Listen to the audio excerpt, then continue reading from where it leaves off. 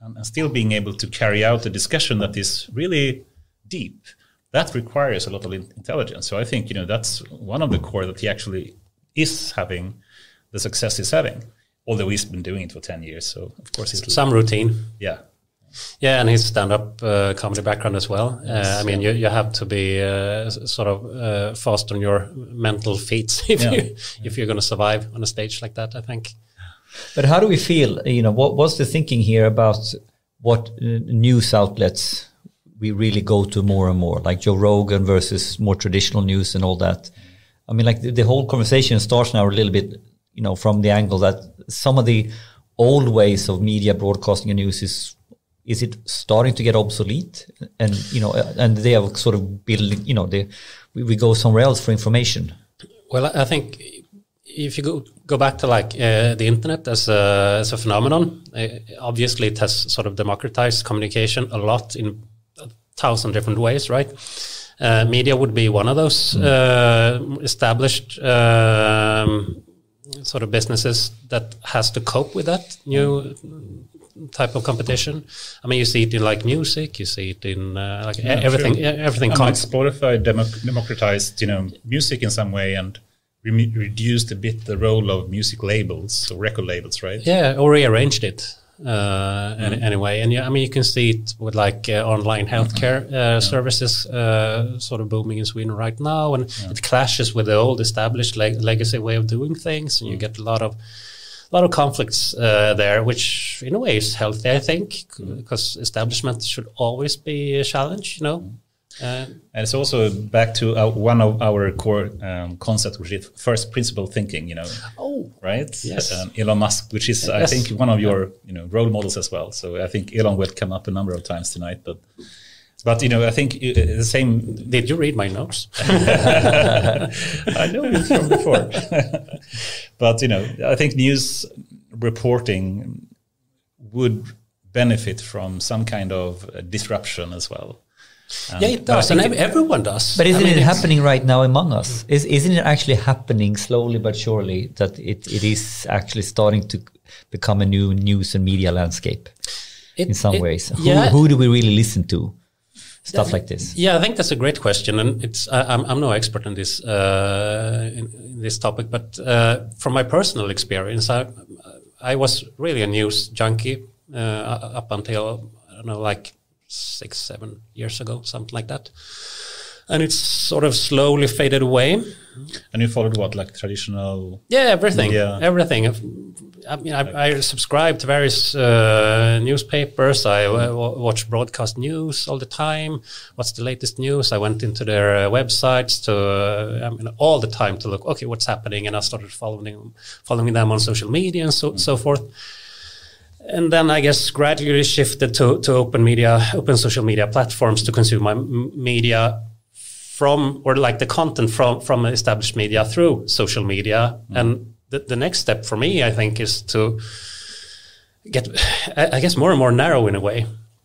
So that, narrow in what way? When it comes to more sources, but narrower sources, if that makes any sense. So I mean, it's personalized, because yes, very, very, very much tailored to my individual taste and interest, I guess. And what is the problem with the old news media, in your opinion? Is it too shallow, or is it what is it that is driving you to change behavior? It's basically one too many, and as a concept, I mean, broadcasting, and you have to. I mean, it's a lot of trade-off to cater to everyone's interest. Then perhaps you cater to very few people's interest. I don't know. So it's one way is you want to personalize or go deeper on the topics that you're interested in. Yeah, and I can only speak for myself, but I mean, podcasts and narrower sort of media, or this discussion for us on open social media platforms and stuff like that, much more interesting, I think, and it's much more deeper. And I mean, it's coming back to media. Often there is a narrative that's being sort of pushed in a way, or described, or. There's an angle. Someone has an angle. Yes, there are angles. So there's a story that someone wants to tell, but it's not necessarily the pursuit of truth. No. Speaking of Joe Rogan, as I understand him, I think I've seen a couple of hundred of his episodes, so I'm sort of versed in his way of interviewing. And he's open, he's honest, and he wants to know the truth, basically. I don't know if he gets there. I mean, if you can get there anyway, but he's pushing that. And that's very much more aligned with like the pursuit of science. So there's no other like hidden agenda in some way? I don't feel that. Not perhaps like indirectly. I mean, everyone is subjective in their outlook he's on subjective reality. in what guests he invites, right?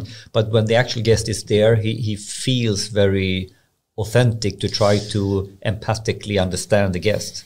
Yes, he hasn't. I can't see that he has an agenda besides that he's curious about this person and that person's experiences and look on life, and he wants to pursue that. And I think that's a great thing. It would be awesome if you actually get Trump on the show. And I'm not really sure if you've seen it recently, but apparently there is a discussion, or people are trying to push Trump to come on the Joe show. Rogan, yeah, and they also had like a push trying to have a debate between Biden and Trump, before the election. Prior to the election, yeah.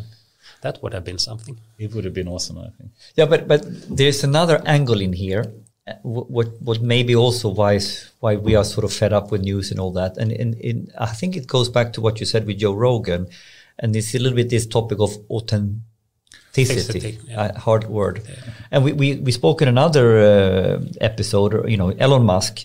Why he doesn't really advertise, but we really listen to him and we get engaged when he talks. And he's not the most fluent, perfect, speaker, but it goes through the heart because he speaks in what I consider with an authentic engineering's giddy approach. You know? And I think it feels real. And this whole realness, I think, is some of the stuff that I think sometimes in normal media is like, I know what color it is on this news broadcast show, so I know how the angle is going to be on the story before we even hear the story. I know the narrative even before it's played out. Yeah, and that's not really truth, right? Or at least if there is a narrative and you know that narrative, do you want to hear that story again? No. Do you want to listen to something else? I actually, you kind of want to go behind the scenes of what really happened and what are the different angles. And typically the narrative is not really balanced. So the narrative puts it in one corner or the other corner. But the world is more complex than that. Yes, awesome. I would agree. I think we should have this as a topic later, speaking about the media and the filter bubble and personalization and pros and cons of social media and all these kind of things. So I added it to the list. So great. But before that, perhaps we should, for one, welcome you here, Per Nygårds. It's a pleasure to have you here. We've met a number of times in the past. We have. That's always fun discussions, speaking about EU or the parliament discussions and whatnot, and politics about AI and data and so forth. So it's been a pleasure to speak to you and know you. But for people that don't know you, how would you describe yourself? Well, first, let me just say thank you for inviting me. I'm very honored to be here, actually. It feels like a real privilege. Yes, who am I? To quote a colleague of mine, I've been asking myself that my whole life, and I don't have an answer. But seriously, you could perhaps describe me as a tech policy wonk with perhaps some philosophical leanings. Or perhaps it's nerd. Yeah. Tech policy nerd with this leading to philosophy. Yeah, I like that. That would be me as a person. And or perhaps it's the other way around, because I've studied in the humanities for a long time. So I basically started my academic career with studying law at the law school in Stockholm, and I dropped out because it wasn't for me, I thought. And studied a lot of behavioral sciences after that, and ended up with a major in computer science.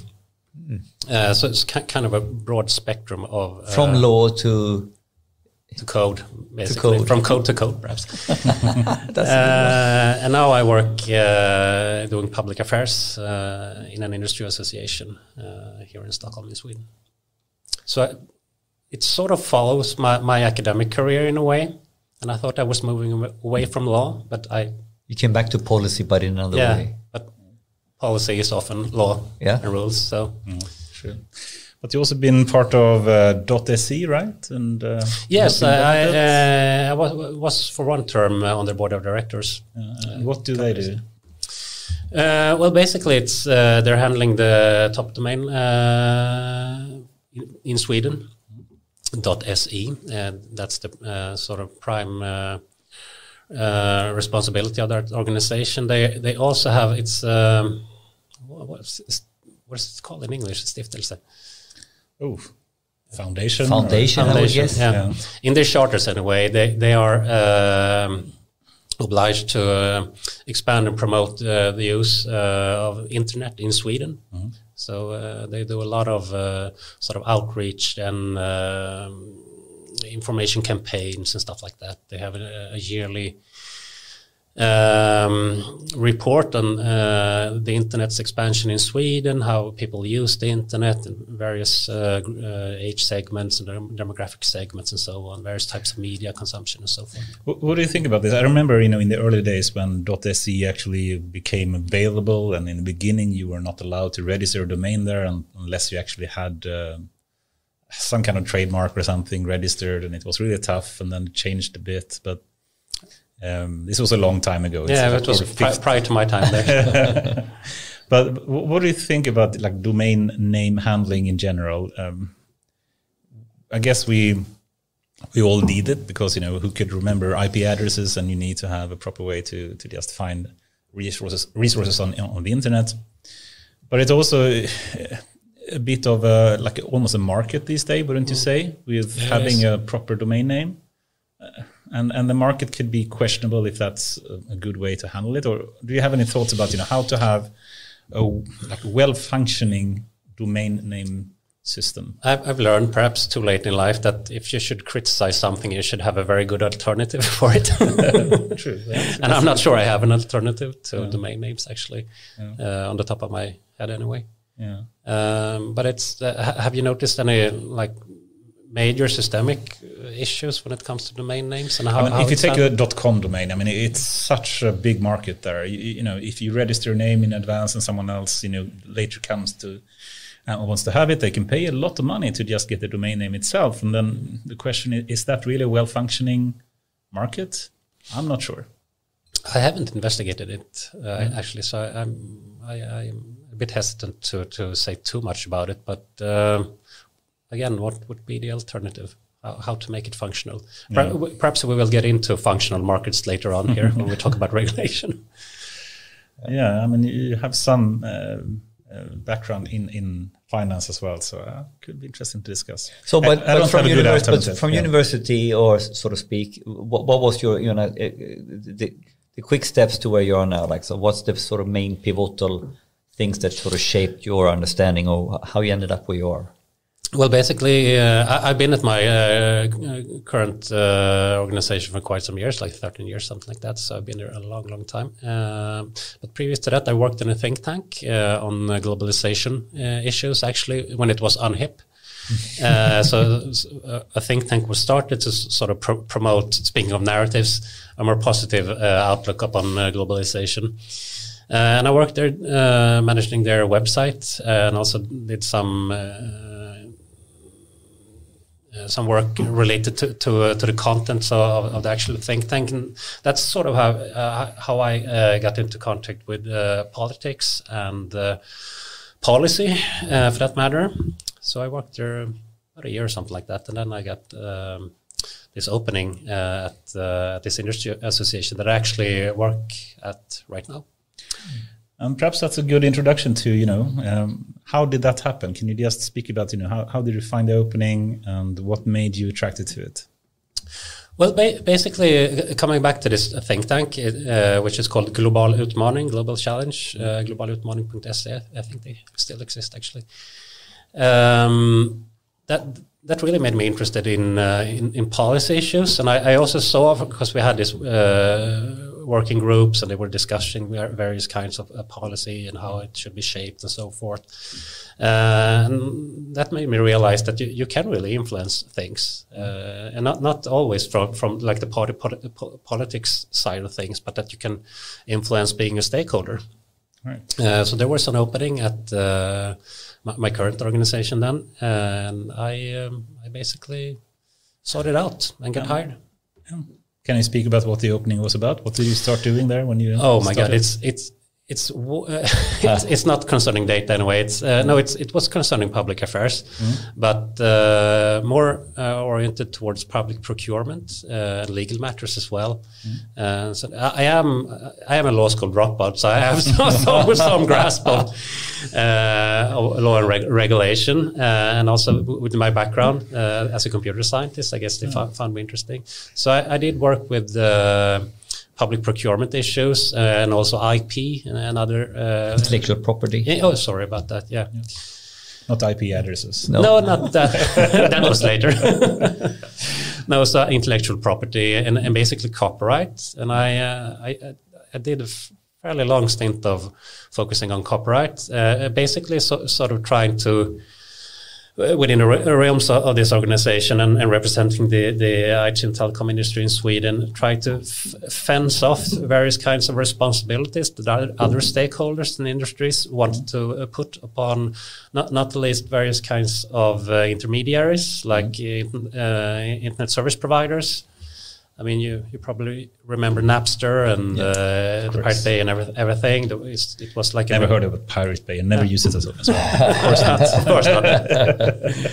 No, it's only rumors to me, but it was a big thing. A friend of mine used to. I've heard about it. Exactly. But so when we talk about copyright, it was in relation to those kind of yes, online infringements in music and film and computer. So let's see, when was this? 2005 or something like that, right? Yes, it was around huge. There. If I remember my friend correctly, it was around those years. Does Napster exist? I don't think so. No. It's like it's like it was. It's not that long ago, but it feels a very, very long time ago. And before people younger than us do not know what that is. Because like Pirate Bay and Napster, like that, why do you need Spotify? Yeah.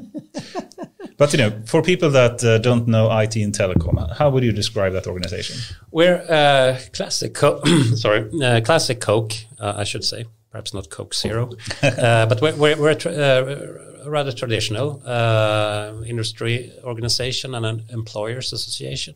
So we have like 1,400 member companies, and we help them with various services, which is mainly tied to their role as employers. So we have like collective agreements that some members use and some does not, but many of them use our HR services, so we assist when it comes to HR matters, which is not always the easiest thing to grasp and handle.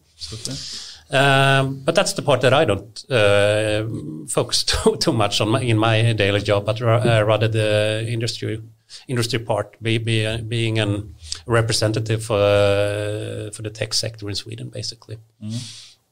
So in what way, they have a large number of, I guess the biggest tech companies in Sweden, at least as members of this organization. Yes. And what would you say the value proposition, so to speak? Why are companies wanting to join that organization? Basically to help sort of steer both the industry and its sort of constraints when it comes to regulation and other market conditions in a favorable way. For the industry as such. Then again, we have also more sort of immediate services for your needs. Various kinds. We have like standard agreements for like business contracts, standard contracts, which is very popular. And you get a very huge discount as a member company, and that's a great pull factor as well. Awesome. And can you perhaps name some companies that are part of it, just so people get a feeling for what type of companies that are part? Sure. Well, you have the legacy players from the telecom sector and the IT sector, like Telia, Ericsson, Microsoft, IBM, CGI, former VM Data. And so forth, like big legacy stakeholders. And then you have a wide variety of other types of companies that are perhaps smaller, perhaps younger. We try to expand towards more sort of like tech, the tech community to be relevant for them and to make a valuable proposition. But you're spanning really the hardware technology vendors, the software technology vendors, and also consultants of different tech-related consulting.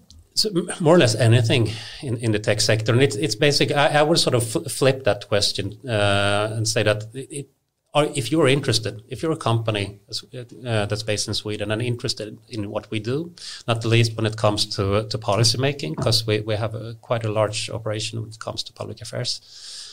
I have I think 5 colleagues, something like that, doing public affairs in various capacities, which is rather large for such a small organization. We're about 10 people. If you're interested in that, you're welcome to us. So it doesn't matter if you're like an online health provider, if you're in logistics, or if you are like an old school software developer. If you're interested in our questions, you're welcome to join us. And basically you push, and lobbying is maybe not the right word, but you're pushing fundamental topics where regulation is not relevant anymore in some areas. But to me, lobbying is not a dirty word. So it's absolutely lobbying. We're trying to sort of distill the industry's position in various, for the industry relevant topics like skills, data policy that I work with, telecom regulation, sustainability, and then from an industry point of view, trying to persuade who? The politicians, typically the lawmakers, legislative. Yes, legislators, and obviously the government, so politicians, and I'd say also regulatory agencies is very important for us to have a good relation with, so they understand. Like the Data Protection Agency, IMI, Datainspektionen, previously called. No, we're joking. No, that's the other one. There's some of those Freudian slips we done. I was joking actually. So Integritetsmyndigheten. Yeah, Integritetsskyddsmyndigheten. Skyddsmyndigheten, yeah, sorry. Datainspektionen before. Yeah, exactly. And that to us, it's super important as an industry that they understand the industry, its inner workings, how their outlook upon us as an industry when it comes to regulation for sure is in line with how the industry actually functions, and that's not bad mouthing them in any way, but that can be a challenge sometimes to get the message across. So that's why we need like a broad representation of companies within our organization, so we can build a sort of a both solid and representative position on various issues, I guess. Yeah, and where are you? Your main role and key focus right now in this organization? It is my personal. Yes. Yeah, I'm responsible for data policy within my organization. So anything that touches data, or most things anyway, which is quite a lot. It's grown. I manage something that is called the Data Council, which is a member council comprised of member companies, obviously, in our organization, some 40 companies there, and it ranges from like the big ones, like Google, Facebook, Telia, Ericsson, companies like that, to very small local Swedish and could you give me examples of the concrete topics that is high on the agenda? Right? Like data protection would be a major topic. Some EU regulation as well. We haven't typically been too active when it comes to EU regulation, not at least on the EU level, because you have to. Someone said you should know your limitations. Famous quote. I don't remember from whom, but we are rather small for being in Brussels and trying to influence. So we mainly focused on Sweden, but like the Digital Services Act, which is an upcoming regulation on liability for digital services within the EU. That's something that we're focusing on right now. GDPR has been GDPR always since its conception. Since its conception. Yeah, we can get back to that as well. Yeah. That's a rather large topic in itself. And on the national level, one of the major issues for us, and it's sort of a local example of what's also going on the EU level, is the conditions for the use of cloud services and other Cloud Act. The Cloud Act, yes. That's one aspect of it, but the use of cloud services in public sector, or rather public cloud services in public sector, so basically outsourcing of IT operations from the public sector, that is basically today in Sweden a non-functional market. And I think this is a topic in its own where there has been several different cases and one and lawyers looking at this from different topics and basically overruling each other, and it's been policy making or interpretation of the law. The way you interpret it is like, have you thought? It's not thought through.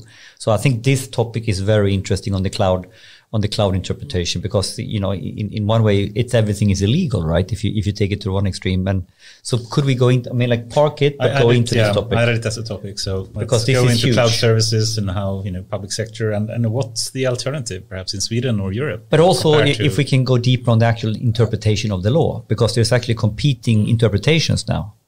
The way I understand it. Yeah, sure. We'll get back to it, but it's very complex, and it's there is not one truth here, basically. But I think it could be very helpful for the listeners to understand the landscape and to understand what is the different core positions here. Sure, let's unpack it. Yeah. Let's unpack it later. Cool. And that's a good one. And for people that don't understand terms like public affairs or what policy making or data policy means, how would you describe it in more concrete terms? Well, basically, I'd say that we as an organization, and in my role as a public affairs expert, is basically to represent a special interest, so not the general public or anything like that, but the special interest, which would be our member companies and the tech sector in a broader sense as well, which is, it's what's good for our members is good for the tech sector and vice versa in Sweden. So if you see that as a frame, sort of frame or a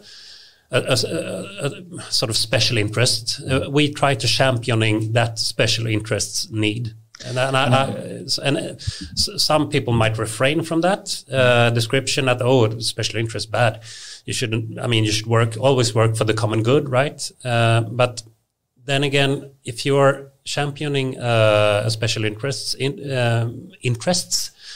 that can also be for the general public's good, which is my actual personal conviction in our case. I can see that. That's a good point. Through working for us in our industry, we're creating better conditions to help society. But the way I interpret special interest, I think it's a positive way.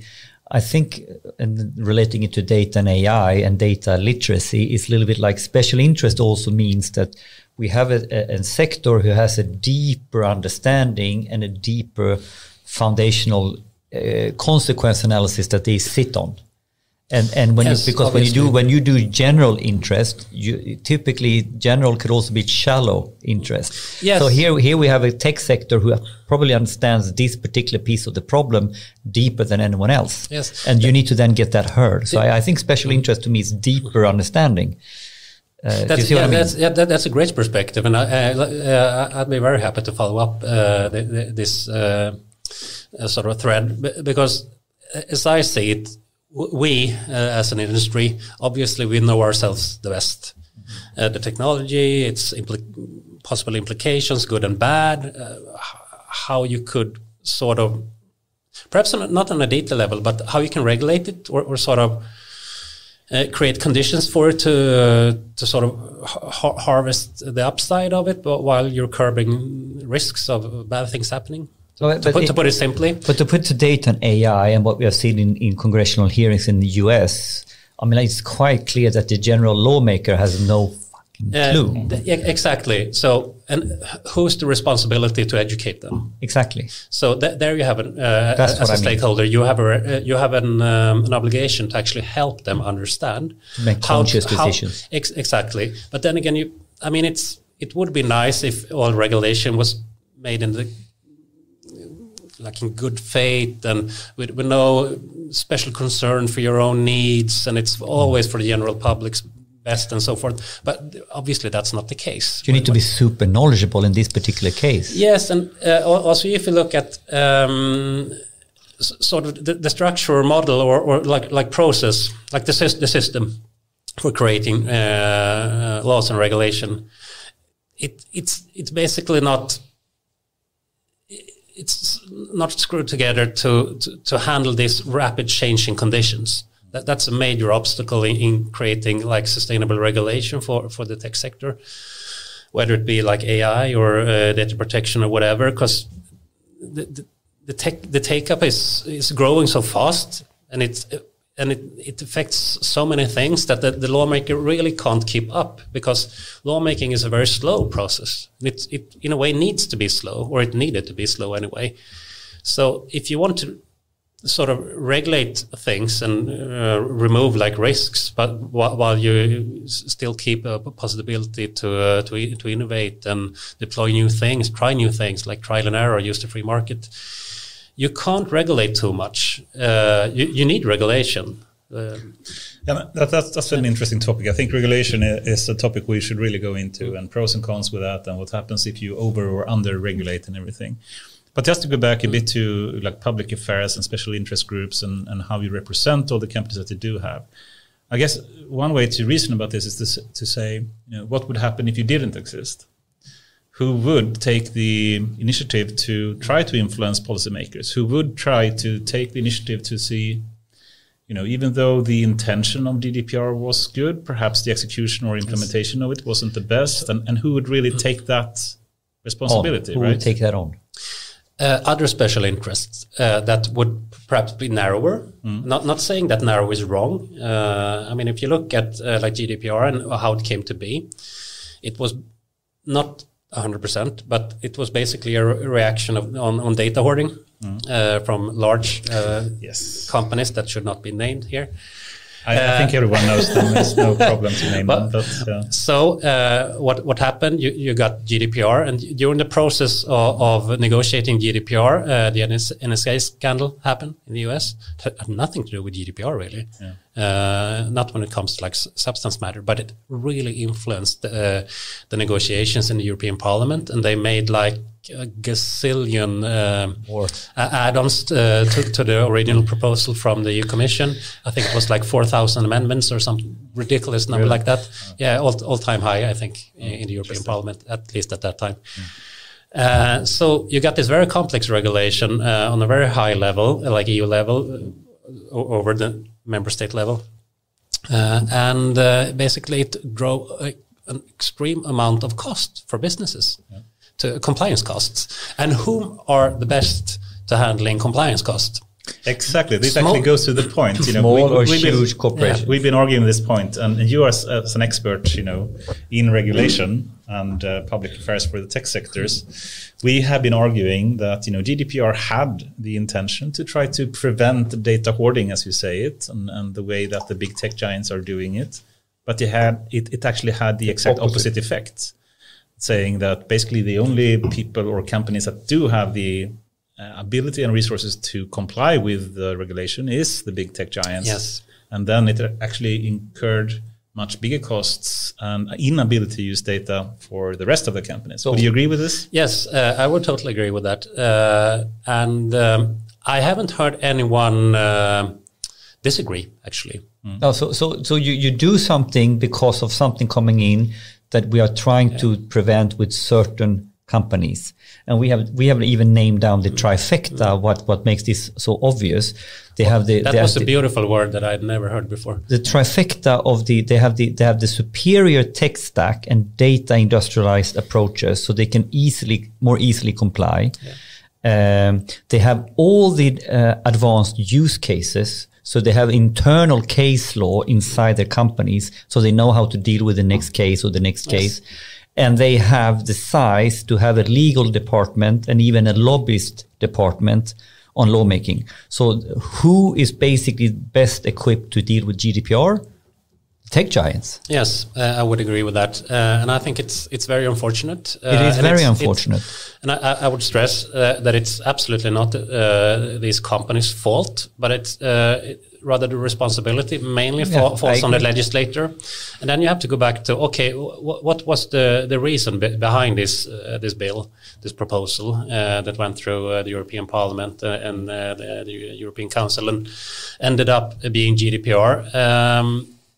And basically, what's missing here, both during this process of making law, and this goes for Sweden as well, like on the national level, legislative level in Sweden here, in the Swedish Parliament, and on the EU level, and in many other places, is that you don't evaluate the proposal and its effects, both direct and indirect effects. Well, you do it's being done, but it's sort of shallow. And I mean, I know Swedish regulation better than European, but so if you look at Swedish regulation and how you sort of make national regulations in Sweden, like national law, you would have a governmental investigation appointed by the government, and they make their investigation, and they come up with a proposal, and the government takes it back and ponders this, and they make a proposal for the Swedish Parliament, and they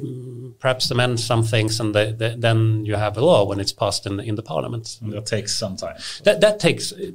Not least it takes time, but often what's missing is this analysis of the possible consequences of this piece of legislation, right. And especially indirect consequences or consequences that sort of emerge in other places. How it affects like the economy and stuff like that. If you took like GDPR and made like a GDP impact assessment of that legislation. Consequence analysis. Yeah. That it would be horrible. Yeah. I think actually the Ministry of the Governmental Agency of Growth in Sweden, Tillväxtverket, whom are set up to like promote enterprise and stuff like that. I think anyway, they've made an estimate on the compliance cost for Swedish companies and organizations, GDPR compliance cost in 2018 only, and that amounted to, I think it was 27 billion Swedish kronor.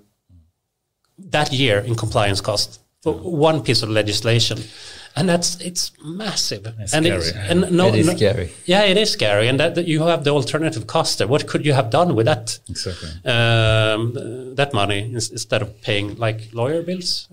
But I mean, you as a lawyer or expert in regulation as well. I mean, there is a purpose. I mean, if you use regulation in a good way, there is a good purpose for it, right? Yes. Right. So. What do you? I guess the question could be: there is a chance that you over or under regulate different problems, and both has negative consequences, right? I think what you're missing in the sort of legacy way of making law, both in Sweden and the EU and perhaps in other places as well, is you don't have the correct feedback loops when you develop your regulation or your code, so to speak, and that goes both during the process and after. I mean, let's say you make some new kind of regulation and it's really awful and bad. It has all kinds of negative side effects and it misses the mark. It doesn't do what it's supposed to do. Who pays the cost for that? Who has skin in the game? No one. And obviously that's not a good thing because that enforces bad behavior. Or at least like sloppy behavior. Yeah. Makes me think about building AI systems, and I recently had some presentations about this, and people that junior people that just they build a prototype and they're super happy and they have a deep learning model that can do some kind of prediction and awesome, I'm done. And then they want to put it in production and start using it, and suddenly it has unknown consequences that you don't know about, and they have these kind of weird feedback loops that you wouldn't foresee. And suddenly the model you trained on some training data that is a year old suddenly is not very useful. And certainly there is this kind of training and serving skew that doesn't make the model work as you thought. So trying to understand the feedback loop, I guess, would apply to regulation as well. I mean, right? Yes, I think this is very much just a personal understanding of this situation when it comes to regulating tech, that you have a system that's not apt or suitable for regulate this kind of situation, basically. And one thing here is speed of change, like speed of take-up. It goes much faster than as I mentioned previously here, than the lawmaker can keep up with. So they're getting sort of like further and further away from catching the ball. And what do you do then? You get desperate and you hurl yourself forward and try to stop the ball from... I guess, we have in traditional software engineering, we have DevOps, and then in AI you have MLOps. I guess we could need RegOps. PubOps. PolOps. Regulation ops. I don't know. RegOps. Yeah. But it's actually interesting that in order to keep up with DevOps, how will policy look like in an agile and iterative way? Is that what you're saying in some ways? We grew up software development with waterfall. Policy making is still the pre-study. It's going through the different motions. Waterfall project, if I take it, and it basically doesn't. In the software and what we are doing is completely now agile. So in this, maybe you can't. And we usually say you can't build nuclear power plants agile. Maybe okay, good. Maybe in lawmaking and policy making, the whole process needs to find there needs to be different routes for different types of industry. I don't know. Is that what you're saying? That we need to find other ways to deal with this? There are other ways. I'm not too well versed in that, but you have like regulatory sandboxes and stuff like that. Do you think that will work? I saw that in the recent EU proposals they would propose like regulatory sandboxes in Europe. Yes, it's been proposed, and I mean on a concept level, I think it's great. Yeah. What do you think that means? Like taking one country and just trying out a regulation before you roll it out, or something like that, or some area or some sector niche or something sector or something like that. Try, monitor, see what happens. And it could be sort of like a first step to how to make law in a more efficient way. I mean, everyone wants a sustainable piece of regulation. Yeah. No one. I mean, except perhaps if you're like selling consultancy services to lawmakers. Everyone gains from sustainable regulation. But I think the concept is quite, especially when we're in data and AI. So sometimes you need to validate the model. You need to validate what you're doing. How will it turn out? Will it work? So how can I create a safe environment with a minimized blast radius, where I can then validate what the policy making will be all about? Is that the purpose? I think that's how I interpret the purpose of a policy sandbox. Yes, same here. I can't really elaborate on that. I think it would be a good thing to sort of at least try. At least try, and it's being made in various countries. I think Finland is again sort of ahead when it comes to trying new ways of making policy. I don't know if it's like regulation, perhaps, but it's at least policy making. They have had some trials there, just trying to sort of sandbox policies and let them play out, see what happens, and learn from that experience. So feedback loops there. Well, me as a tech person, this makes me really happy because we can learn, I think, so much from the tech industry in doing like A/B testing or something before you actually roll it out to all the users. Let's do policy A/B testing. But this is really what they're suggesting, I think. It is, and I think it's sort of influenced in a way from the software industry. Oh. Perhaps not directly, but the idea is very similar. But it makes sense that the policy making follows the underlying things it's trying to regulate. So data and software is following some sort of pattern, how that is evolving and what the speed of change is all about.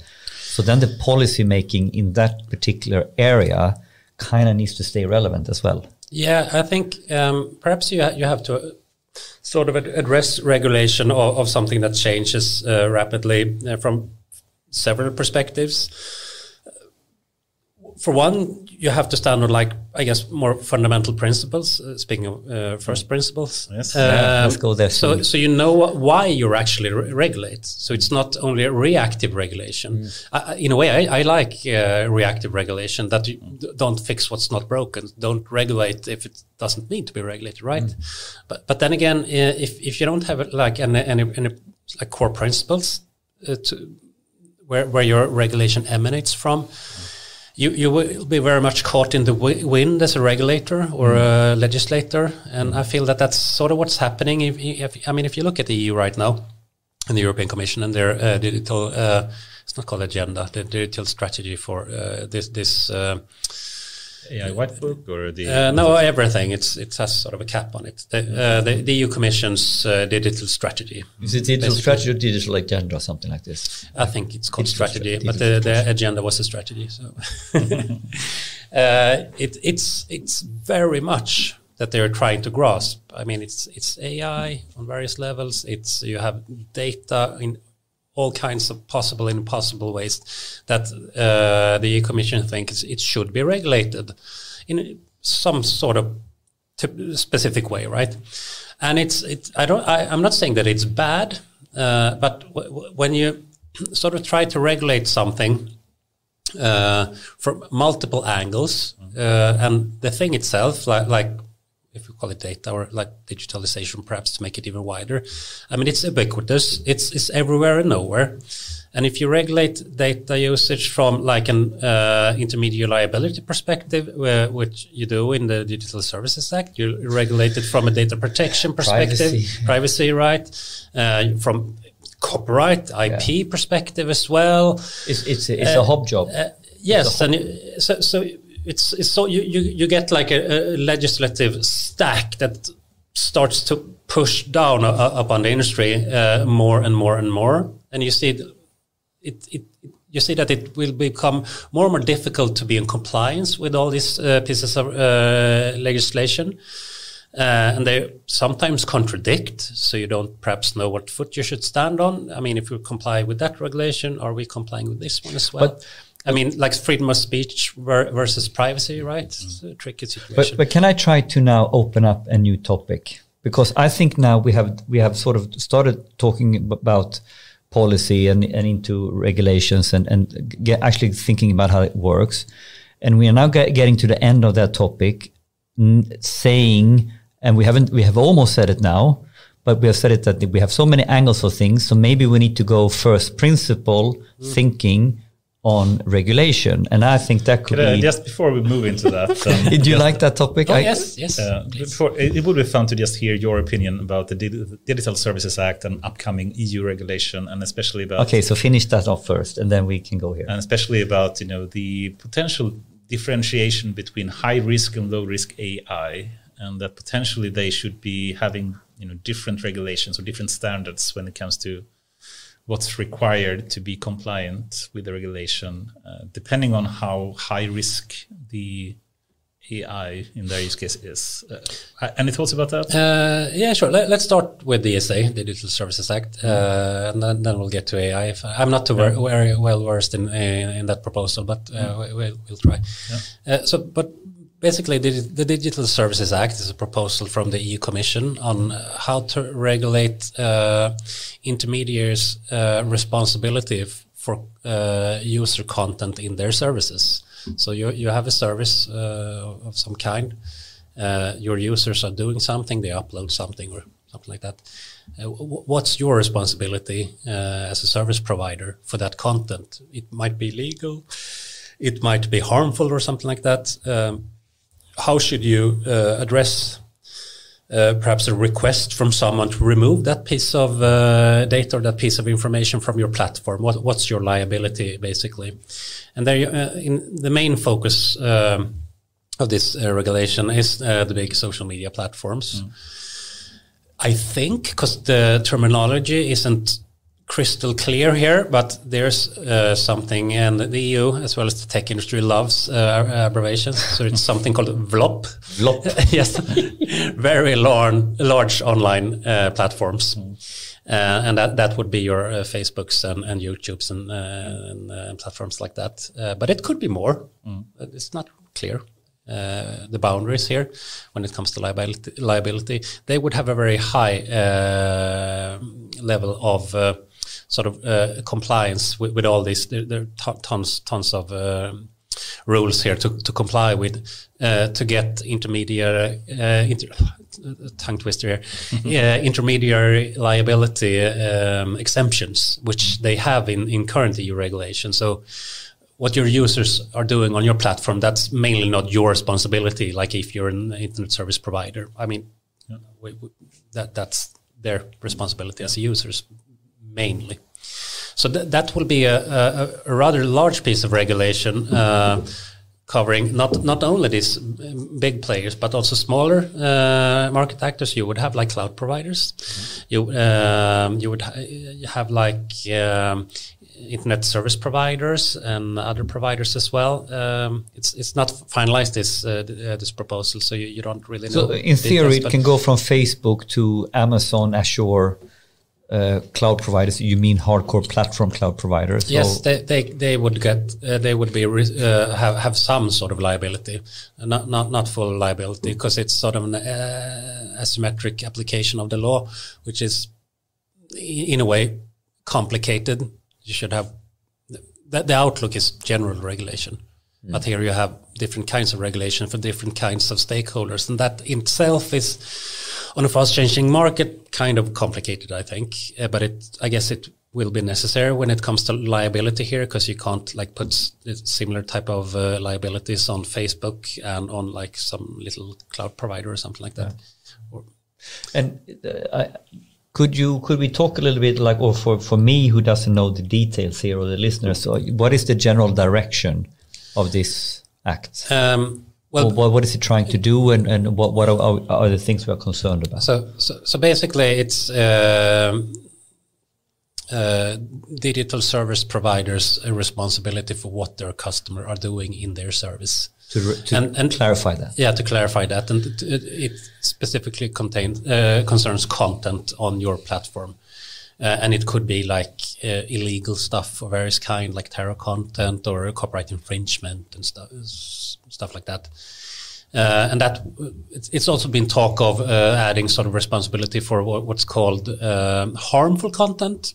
I don't know exactly what that is and is not, but that's sort of off the table as of now. So it's focused on illegal content, which is sort of what's defined in code or in law, basically, that it.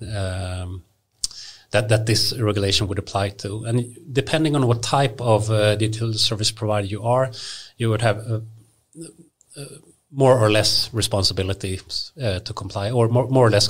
So essentially, if there's illegal stuff on Facebook, Facebook needs to remove it. Yes. Is that what it means? Yeah, that's what it means. Just before we end this topic, and it would be fun to hear what you thought about the Australia example, if you heard about it, where they tried to forbid Facebook, for example, and all the social medias to deliver news media without paying for it. Please just update me. I've heard about that vaguely, but I don't know the details. So as far as I know, basically Australia passed a law saying, the big social medias are not allowed to share news articles from news providers without paying for it. So they had to pay for being able to share stuff on social media. And then Facebook basically replied saying, okay, well, then we simply ban all the news media outlets in Australia to publish anything on Facebook. And they suddenly dropped traffic like 20% or something. And it was really hurting, all the news outlets. Yes. And then they reverted that law and said, this is not a good idea, obviously. Actually, that's not knowing the details in this specific case. This has happened in Europe a couple of times concerning Google News on a national level in, I think, Germany and Spain, where they imposed levies on Google News. So if there were links, I might be not totally right on the details here because it was some years ago, but if a link to a newspaper, a publisher, comes up in Google News when you do like a Google News search, a levy would be paid from Google to that news vendor for that. And if my memory serves me right, both in Germany and in Spain, Google just said, oh, well, then we don't link that content. Exactly. They just dropped it. And traffic, obviously, plummeted for those news media outlets. And they dropped that piece of national legislation in both Spain and Germany, as far as I know anyway. It's a typical example of not considering the consequences of having regulation, right? No, it's, exactly. one step thinking, basically. Yes. And very far from first principle thinking. Yes, very, very, very far away. And it's sort of, I mean, I used to work a lot with copyright infringement issues, representing not the least internet service providers, and a lot of arguments coming from rights holders. And I do understand and respect rights holders very, very, very much. So it's not about them versus us or something like that. But often the argument were, I can understand the annoyance and perhaps furor of someone taking what you perceive as your stuff. I have a lot of respect for that. But the sort of the solutions that was proposed from like that special interest in general, when it comes to a liability of internet service providers for letting this traffic flow in their networks, were they didn't think too far ahead. They were more just make it stop was their argument. It should stop. Like put up a stop sign or some wall or something like that. So basically censor, and then you're into like internet regulation and e-commerce regulation. Okay, so you want like internet service providers to monitor all traffic just to help you, so not being infringed. So you be disinfringements in order to not have disinfringement. And that turkey basically didn't fly. Yeah. Which was a very, very good thing. But it's very easy for like a special interest to see it from their own perspective, obviously. And I mean, this is my property. Someone is using it. Doesn't that really demonstrate the need for companies like IT and Telecom to really push the voice from the tech industry forward to? Yes, we try to. We actually try in a way to sort of emulate this first principle perspective or outlook in how we build policy, because at least when it comes to data policy, we have like basic principles that we are sort of build everything else upon. So we have like a principle for lawmaking. Actually, we have a principle for in IT and Telecom. In IT and Telecom, in our data council, actually, we've sort of started like 3 years ago, something like that. 4 years ago, we're starting to try to address this very complex regulatory matters and issues that all kept popping up all the more from a principle-based perspective. That I think it was rather novel, because we have like principles on IT security, we have principles on responsibility for data, access to data, and intermediate liability. Speaking of that, it sounds like it's something we were trying to build up in AI Sweden as well right now, which is a set of like best practices. I think, set of best practices do exist for software engineering, for example. It's rather well known how you should do version control or handling dependencies and package management and whatnot. But in AI, not so much. And I think in legal aspects and regulation, perhaps a set of more well-defined best practices could be beneficial. But let's unpack what we mean with first principles and what we mean with first principles in relation to governance or policy making. Yeah, sure. So what was what was the problem you were trying to solve, and what is it that is novel, you think, and what are you actually doing? I think this sounds really interesting and good, but let's unpack what we mean here with first principle. Yeah, well basically, if you look at how the ICT sector or the tech sector, how it sort of handles new regulation. Yes, demands from either from the lawmaker or from regulatory bodies like governmental agencies supervising the market or something like that. It's very reactive. Yeah, because I mean, the tech sector, to the best of my knowledge anyway, it's all about pushing boundaries beyond what's regulated into something new. So a frontier perspective on things. You build something that's not existed before. Basically. I mean, like you're driving disruption through tech, and by driving disruption, you will test the boundaries of the old market. Or by testing the boundaries of the old market, you will test the regulation of the old market. Or you create a new market. You create a new market. So basically, sort of the regulation is per default, disruptive innovation will try the boundaries. Yes, or go off the chart or into some other dimension or something like that. That the regulator isn't. There wasn't intended for that, because it was intended for another frame. Exactly, and so. When the lawmaker tried to regulate this, that they sort of put the old jacket on the new situation, so to speak, and it doesn't really fit that well. But sorry, what was the question? No, so first principle. So what so you realize this, this is what is going too fast, and I don't want to put words, but isn't it like reactively based on what we had, am I in a good mood or bad mood, what's on the agenda right now, we go left or right on how we deal with each topic. And then you said maybe something like, do we need to go deeper on how we start thinking, or what is first principle? Yes, now back on track. Yes. Well, basically, since we got so much input, new pieces of law proposals, actions from governmental agencies and so forth, we simply felt within the Data Council that we don't have the resources to react on everything and sort of build a new case every time, build new arguments to advocate what's good for the industry. So we simply arrived at the conclusion that we need to sort of find principles that we can stand on. So reason then from. Yes, to reason from, or to build like arguments upon. And that took quite a lot of time, actually, and it's sort of very general principles. But when it comes to, say, intermediate liability, we sort of acknowledge that's a principle that needs to be protected in able to foster a free and open internet. When did you heard someone talk about the free and open internet lately?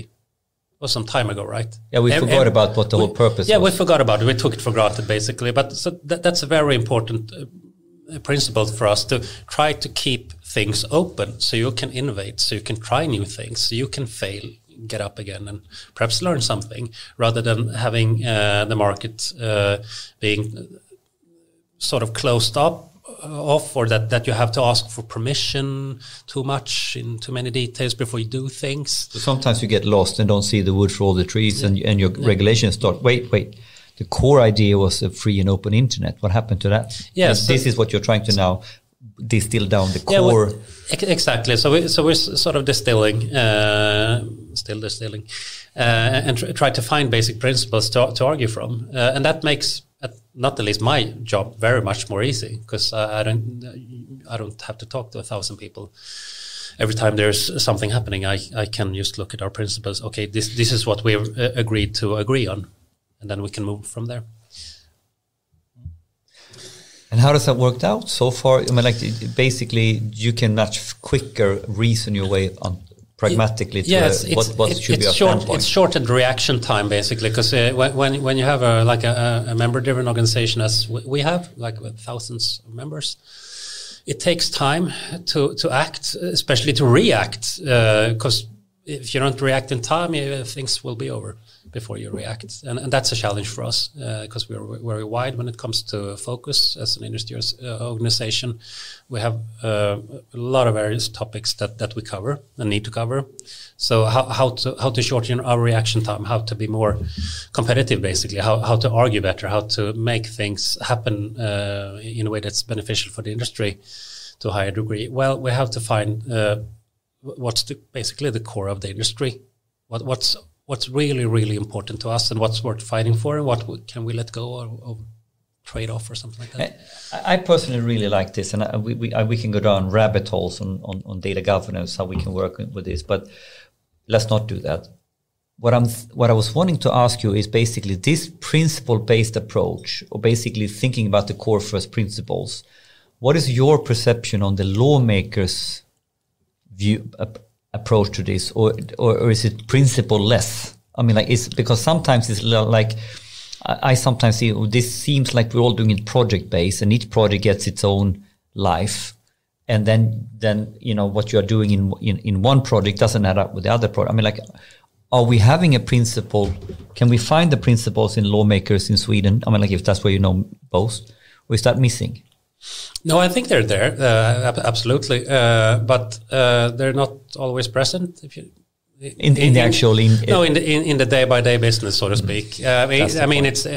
Lawmaking is by the book and so forth, but When it comes to more general principles to uphold, perhaps not always. And there are, I mean, coming back to like a consequence analysis, when you like regulate, I don't know, data protection, like privacy, how much do you ponder its implication or the proposal's implication on freedom of speech, for instance? It's being done, of course, but it's sort of skewed and tilted.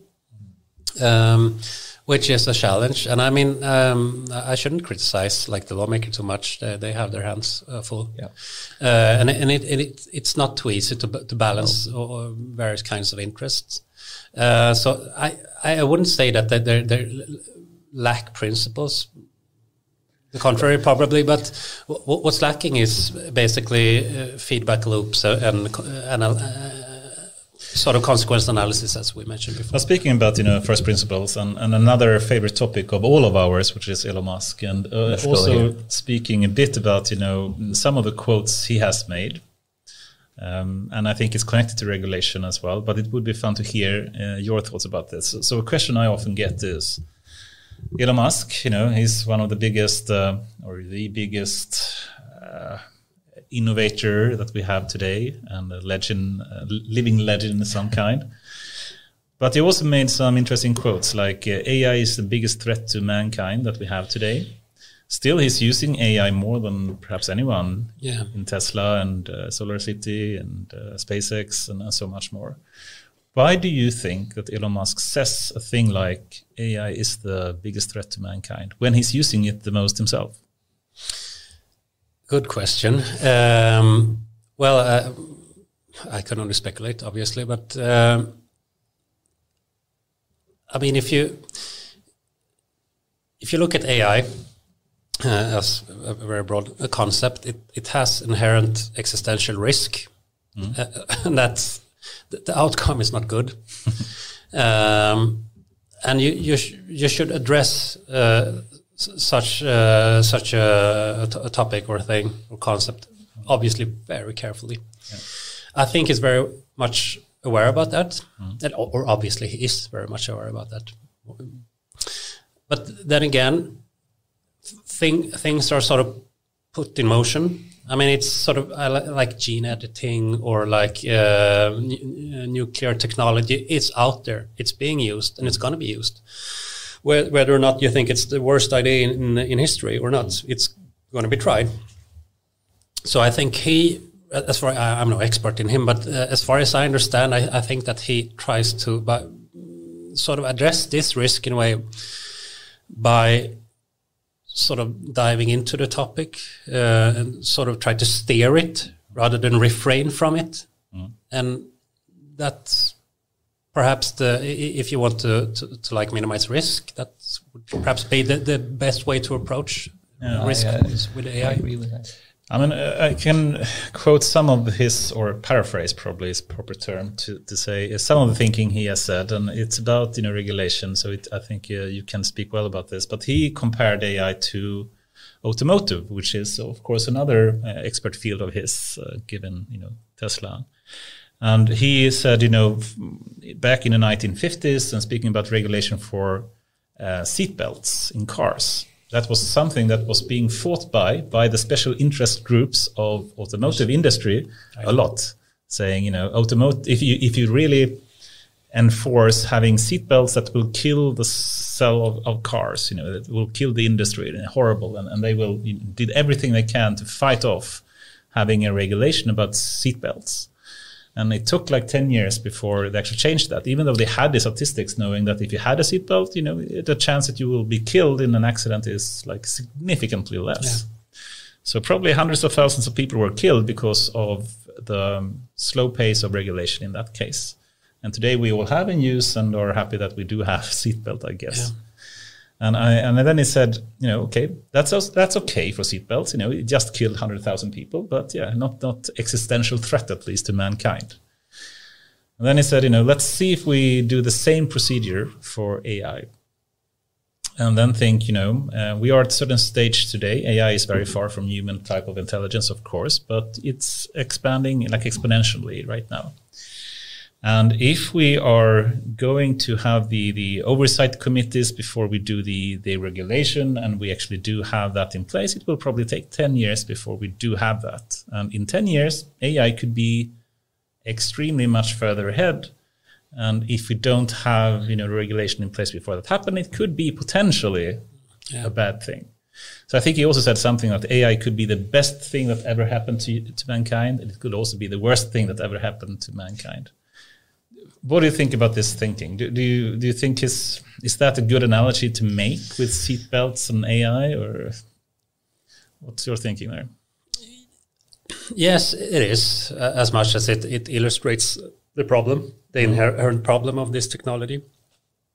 But I think coming back to what we talked about earlier concerning regulation and policy making, that stuff. Regulation, that's great, but how to do it to make it efficient, to make it work? How not to fall in the GDPR trap? Exactly, because because that could increase the risks. Because we tried regulation, it didn't work. So you have to regulate in the right way. I have no idea how you would do that with AI, and I haven't heard him. I've heard him, Elon Musk, speak on regulation, but on a much more general level. And also I heard him, and I really I got so happy hearing this coming from him. He talks about regulatory capture.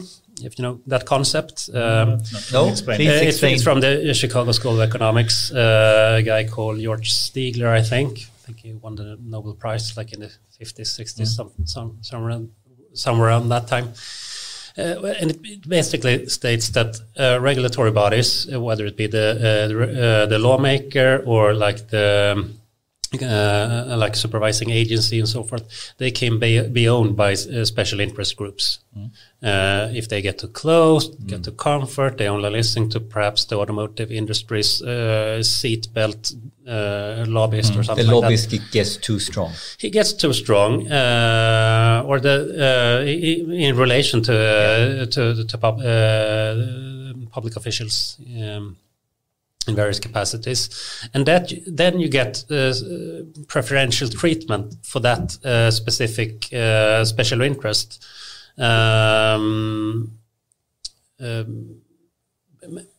Basically,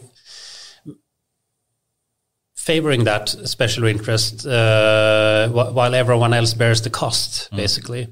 And that's sort of like rent seeking or something like that. That you don't provide. Basically, you just steer the conditions of the market, say, in a favorable condition as a special interest, and that's an inherent risk when it comes to regulation in general. And the regulator and the governmental bodies should always be on the outlook for that problem. And I think he's right to point that out. And I think it's also not to bash on big companies, but big companies have the resources to influence.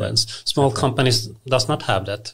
They perhaps have the resources to pay the membership fee in a small industry organization such as mine. But it's very difficult to get small companies sort of time and effort because they are so much more occupied with their daily operations, and they need to be to survive. Well said, I think. It really speaks to the need for having this type of industry organizations as IT and telecom. Who can, unless you are like a tech giant, do provide a proper type of influence or information, if you call it that, to policymakers. If you're a small company. I would come back to responsibility. And owning your own actions. The concept skin in the game. Nicholas Nassim Taleb, the writer and former speculator on Wall Street, I think he was. Okay. I don't know him. But So do you have a specific definition of skin in the game? Yeah, rather he has, which is that you can't, to make it very simple, you can't trust someone that doesn't have some stake in the game. Oh, right. Yeah. So you need to have stake in the game, because otherwise, why should you care what happens?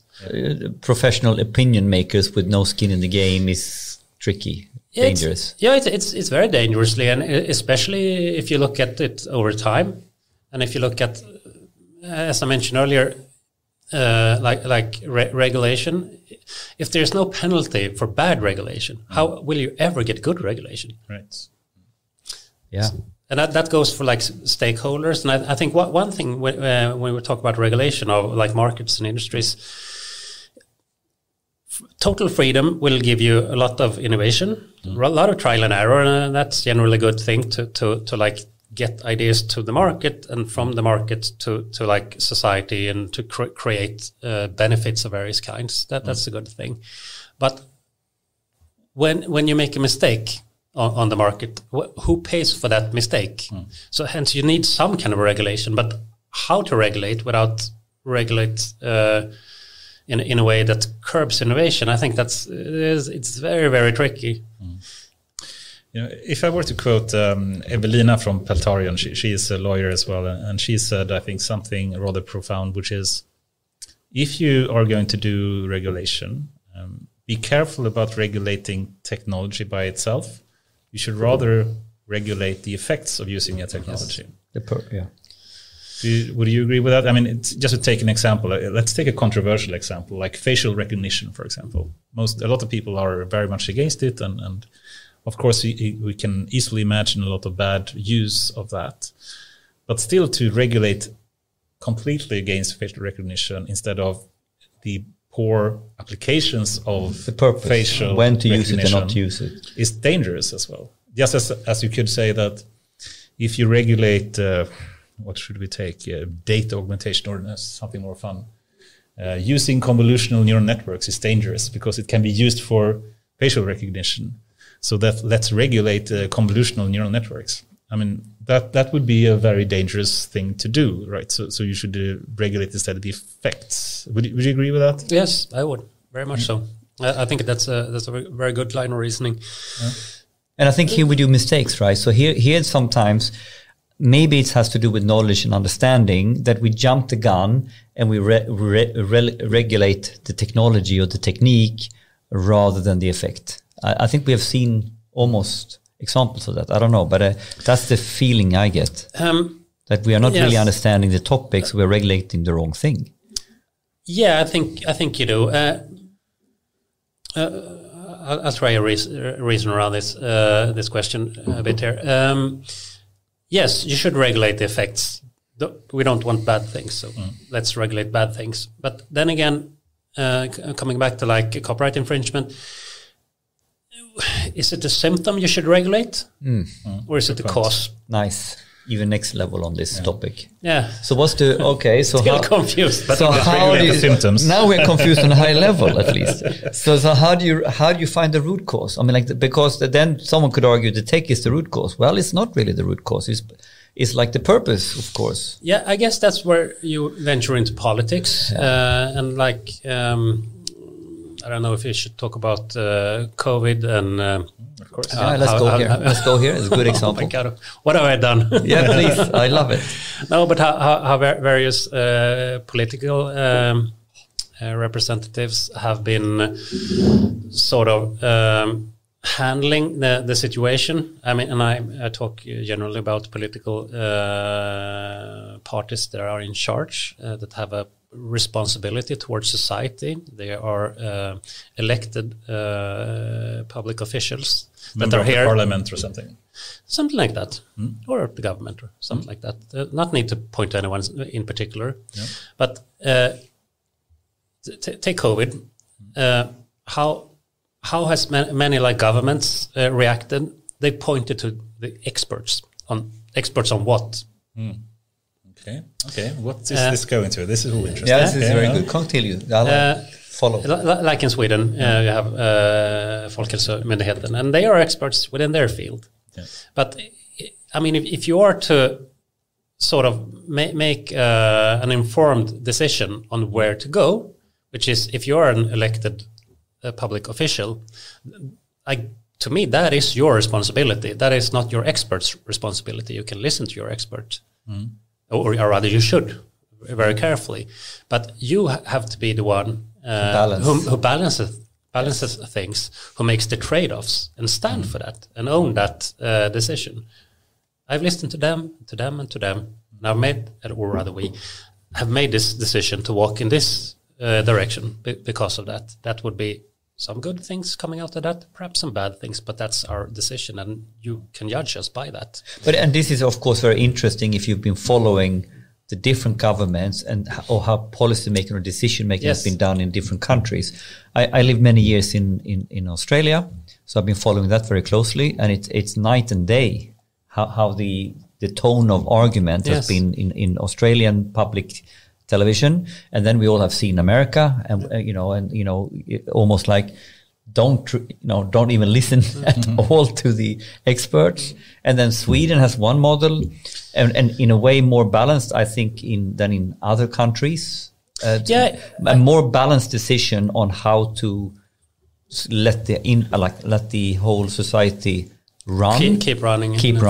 So for me, someone has made a conscious, balanced choice, right or wrong. That's not the point, but it's clearly that we have gone slightly different ways here.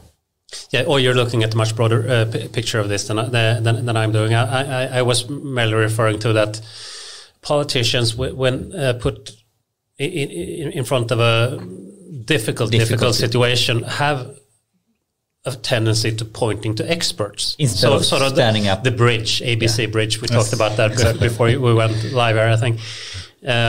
So they bridge it to someone else. Talk to him. And that's the easy way out. Yes, that's the easy way. That's not the right way out, and I think you should think about that.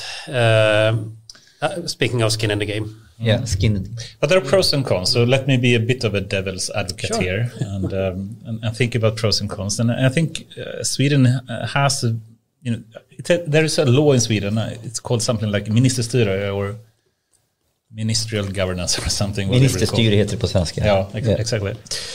And it basically says that ministers are not allowed to make decisions that other agencies are in charge of, whereas that's not the case in most other countries. I think Finland has the same as Sweden in some way, but most other countries do not. And I can see there are pros and cons with that. What's your thinking about that? Do you think the ministers should take a stronger responsibility for when to have a lockdown or not? Or I guess on a very general level, and I should stress that I'm not pointing any finger at the Swedish government in particular regarding the COVID thing, but rather on more general level, it's sometimes too easy to point to someone else than to own the situation. That's a good point. I think I don't know if it's called ministerial rule or something like that, the ministerstyre thing. But it's good. It's a good thing to let governmental agencies do their thing because they're experts, and I mean they are regulated by the government. They get the directions from the government within this field. You should do what we say that you should do. And we won't interfere in the individual case, so to speak. But then again, if you have a very complex situation with lots of policy areas to consider before making an informed decision, then you must own that decision as a politician. And politicians have a general tendency, and I think this is for their sort of respect and for rather the general public's respect of the politicians and political offices, and it's very important that you have a high trust in government, high trust in politicians. I think it's a bad thing that many of them tend to refrain from owning their mistakes. I mean, I can certainly buy that, and they have to have responsibility for their actions that they do take, even if they rely on experts. They still have responsibility for what the decision they do take, because it is them taking the decision. And I don't know. It's perhaps even a more general trend or situation or problem or challenge, however you want to put it, in owning your own mistakes. I think one positive side effect of Corona is that we do have a lot more. If you look at the morning news shows or whatever in every TV channel we have, it's a lot more scientists appearing now in morning news shows talking about what what recently happened. In some way, at least, at least me speaking as a scientist, I think that's a good thing because it has been, more respect has been given to experts in some field. Right? But I think that to some degree, maybe that's all over the world, I don't know. But I think in Sweden that has sort of come out. But I'm not sure it's been like the scientist has got the limelight. I mean, like in Sweden, the scientists got some sort of limelight here in relation to this. But I know for a fact that they didn't in other, Western world countries. I mean, like even Australia, not so much. So it's interesting. It's also interesting, like how this has played out. But maybe we'll leave it with that.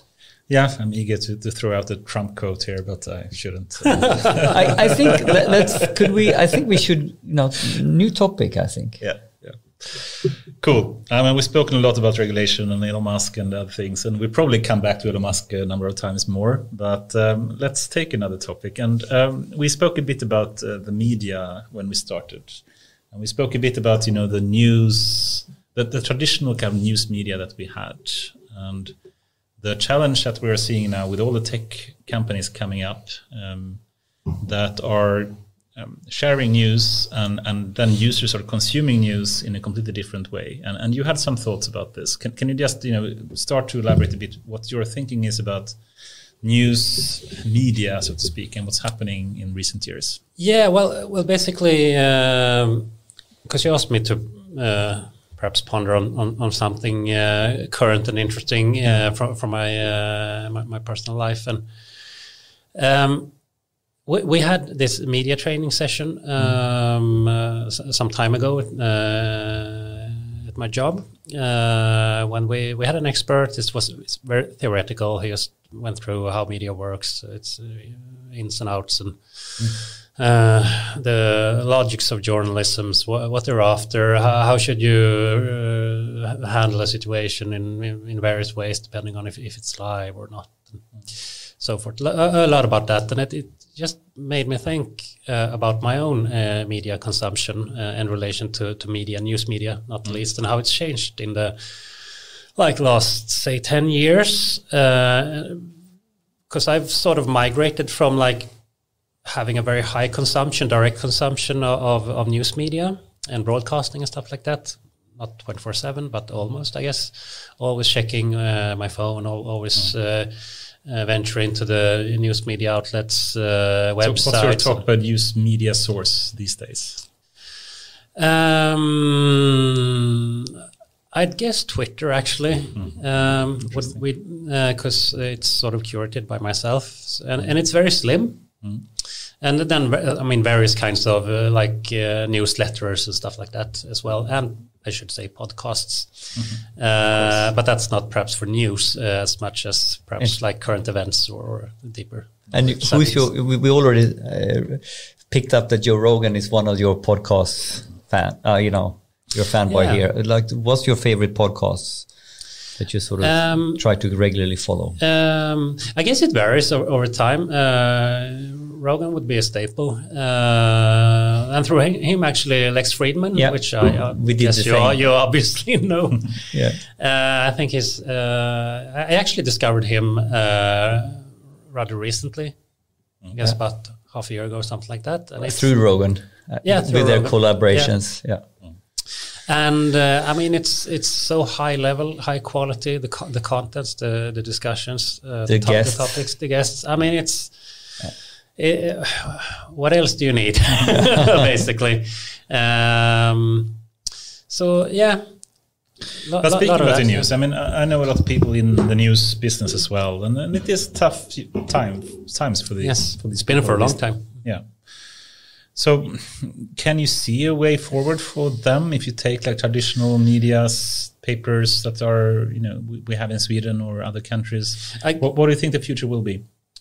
I guess the role would change in a way, because now you have much more competition. What do you call it? Utbud. The supply. The supply, the noise, if you want to be in going that way.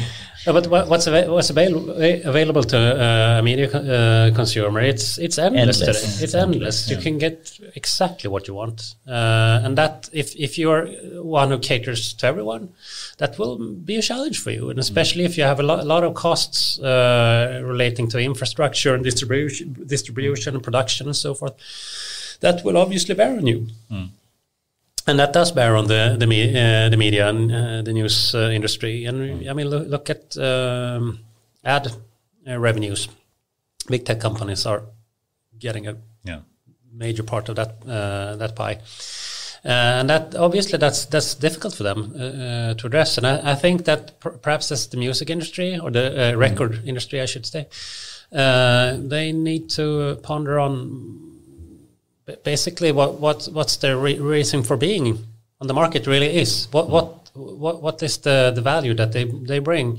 And I don't mean to like put down on like news media or broadcasting and mainstream news, but it is a very steep competition. If you, I saw a TED talk like it must have been like 20 years ago, no, 15 perhaps, with Malcolm Gladwell. If you know that guy, he writes books on developments of trends and stuff like that. And he The Outlier was one book he wrote. The Tipping Point was another. The Tipping Point, The this is like late 90s, something like that.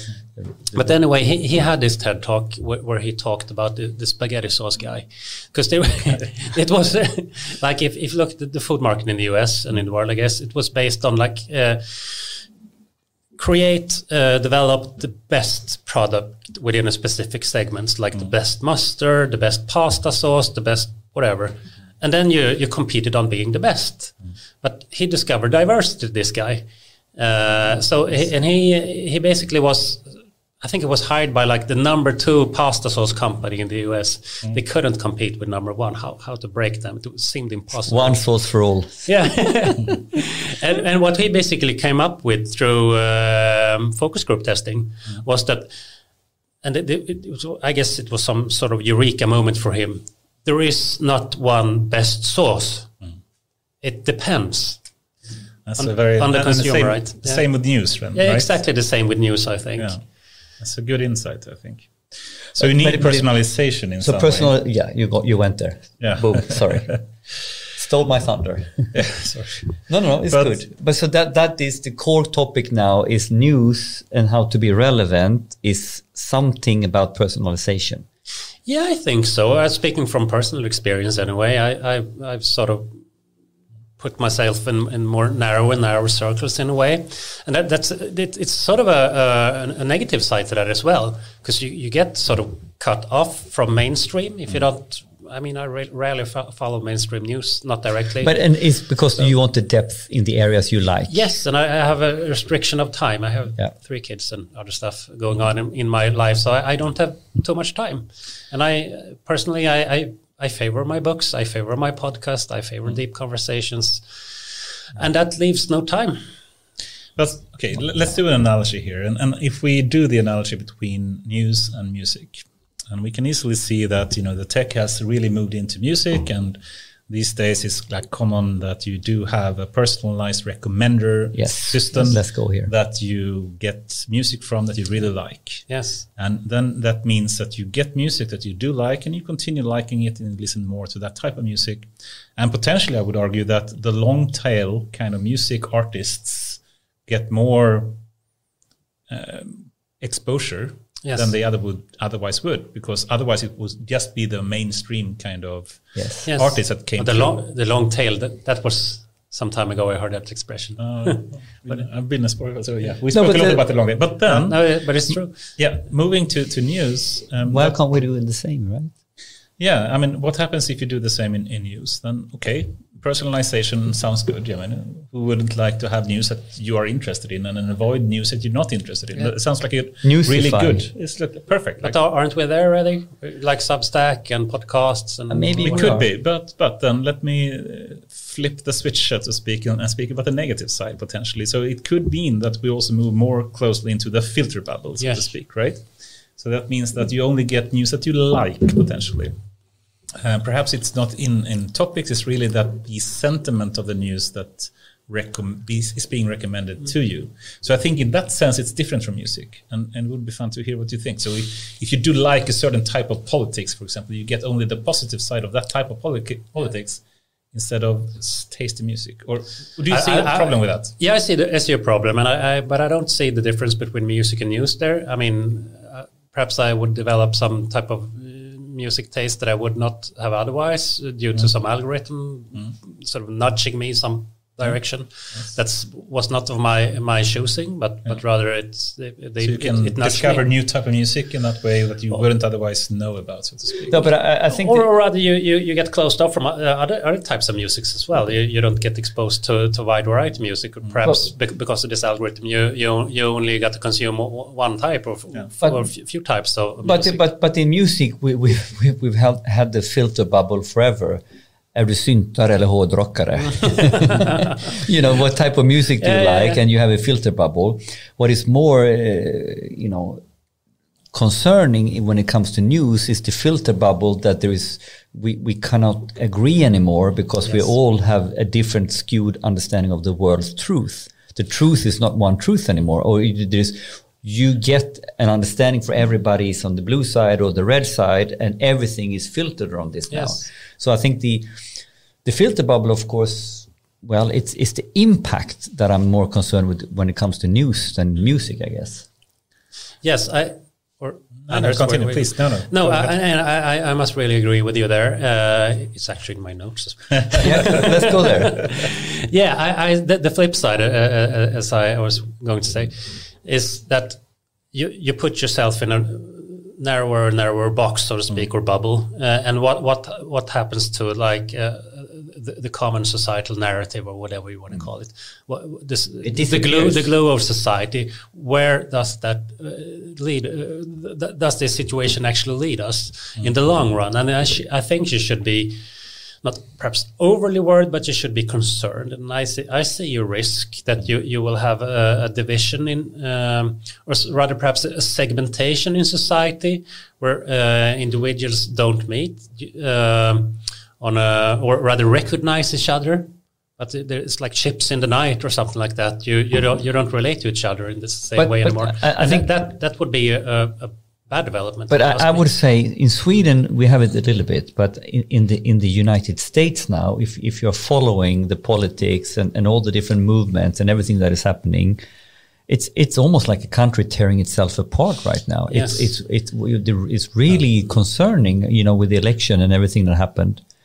And but I don't know. Yeah, but speaking, I know some people in social media as well, and they say one thing that people often misunderstand is that they think that you just publish things that people like and therefore they will read. But in reality, what happens, at least to some people, I'm not sure if this is true, is that if you show something in their feed in the social media that they disagree with, that has much higher engagement than actually things that they already like.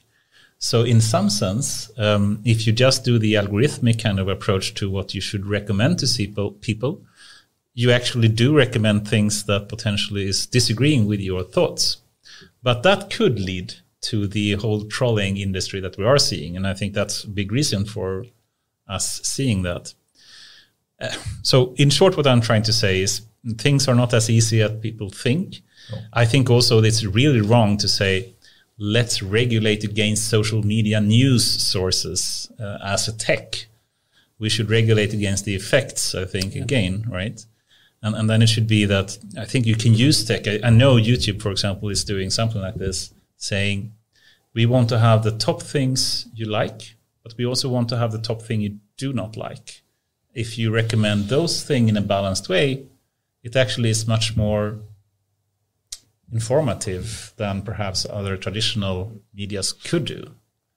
I think a challenge here is that if you compare like old school times, like the 20th century media consumption, where you have very few channels, broadcasting one to many, you have a common narrative, a common understanding of things, everyone is updated on the same things and sort of fed or presented with narratives and perspectives that everyone can relate to and agree upon, basically. That is off the table today. You have endless variety, and that obviously will put much more sort of not least cognitive load on you. You have to sort of relate to all these new things coming at you, different perspective and so forth. And that, I think, could be a challenge that I don't know if we are really equipped actually to handle this load. And I know from my studies actually ages ago, studying computer science, that cognitive load, it's how you handle that varies a lot depending on the individual. Cool. I think we just have 20 minutes left. So let's try to move to another topic as well, if we have time. Can we do it like this? You had prepared a couple of topics that you thought was maybe interesting to talk about. Do you have a topic that you would sort of bring to the table that we can talk about? So if you have a topic of choice, I think I brought them all actually to the table already. Yeah, so we got there. I like that. Let's talk about one of the awesome thing that IT and Telecom has done recently, which is the AI Swede of the Year award. Right? Yeah. Do you know anything about that, or have you been involved in some way? Or? Not directly. It's my esteemed colleague Lars Lundberg, whom I know you know, Anders. Yes. He's like the grey eminence of the industry. Grey and why he has silver hair actually? Silver is better. Silver is better. Yes. I have silver as well in my beard at least. So yeah. No, but it's basically his, to the best of my understanding, his idea.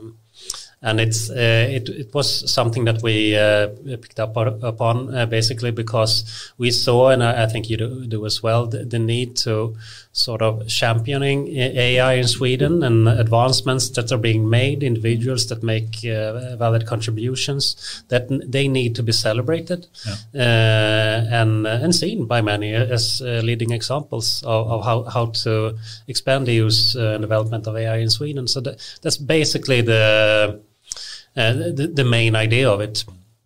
I mean, it really, I think, turned out really well. I mean, it got a lot of press, and I think I also think the person that you selected is someone I know and I know has contributed a lot, which is good. And I also like, actually, it's not an AI tech person. It's someone that uses AI as a tool from the medical field, which I really enjoy. And I think that's, when you really start making true value in some sense for using AI, that's really what the main positive effects are, right?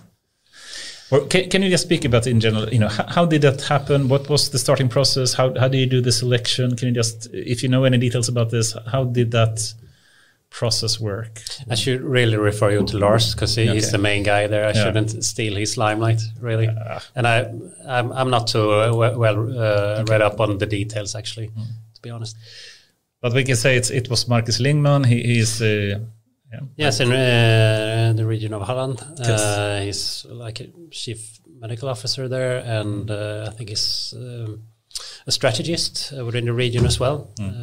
So it was for his endeavors and being a championing of AI within the region that he got the reward. But you know him, and you know more about his. No, but we have some collaboration with him from Peltorn as well, and. He's part of this Medbert project, as we call it, to use AI in trying to understand Swedish text and Swedish patient journal text to do things like, in his case, it was about trying to understand vårdskador or treatment injuries, I think the proper translation is. And obviously you want to minimize that, and if you can understand why it's happening and when it's happening, that is a way to use AI to simply minimize these kind of bad side effects that happen during the treatment of various diseases. So obviously super important, especially in these days with Corona. So very well deserved, I think, and really cool. But I like it. I like, how an industry like yours could do that kind of, I don't want to call it gamification, but just highlight, people that do in some way do good deeds in some way for society? Yeah, I think it's needed, and not only concerning AI, but and if you, in a way, and this is perhaps not always the case, but I know when sustainability issues, not least concerning the environment, when that was becoming sort of a hot topic and something that a lot of people was talking about, the tech industry was very late in promoting itself. And the benefits of using digital technology in various ways to curb like emissions and create a more sustainable society. So I have sort of a feeling that the industry tends to be sort of inward looking sometime, and it's highly competitive, so it's understandable. But I think it could be even more pride of what it sort of adds to society than what it does. And I guess this reward is a way of sort of to championing individuals that make a change. And that also goes to back to regulation and policy.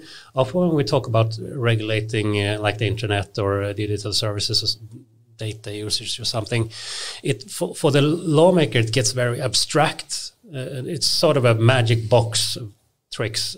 You don't really know what it is. So they get kind of scared. Sometimes I can feel in a way that, this seems very complicated and difficult, and we don't really want to touch it, or we don't know how to handle it, but we'll handle it anyway. And that really puts a lot of responsibility upon us as an industry association, a representative of the tech sector in Sweden, and upon individual companies themselves to actually explain what they're doing and why it's so great and what they need. And there is a positive trend here, I should say, that for like about 10 years ago, you didn't nearly see as much involvement and engagement from Swedish companies, Swedish tech companies, when it comes to promoting themselves, promoting the industry, promoting the positive things that the industry brings to society. As you see today, I see actually a large shift there, which is very positive. But now you're really firing me up on a new topic. Can I take this topic now? Go. So we are now starting on the industry and how we understand how important it is, if I understand you right, to for the lawmakers and for the progression of innovation, demystify. Yes. Yeah, we really need to demystify what this black box is all about in order to, help the lawmakers better understand, and ultimately to make understanding that tech might be the solution to the bigger problems, like pandemic, like global warming and stuff like that. So let me now flip it, because I think you are now working with an industry who are one of the worst hype monglers of all industries. Yes. So what do you think about your own industry and your ability to represent them when they are the marketing spinners from hell? Yeah, fair question, I guess. Jesus. Okay. Let's go here. No, but I sort of agree. I started off my professional life as a web manager. So I procured like CMS systems and stuff like that. And I know that what's being marketed is not always exactly what you get. No shit. And that might be all and well, or it might be perhaps vaguely okay anyway, when it's sort of not non-essential services for society, if we put it like that. But when you look at the digital component in society today, it's crucial for its function, right? Yes. And then you have to be more responsible.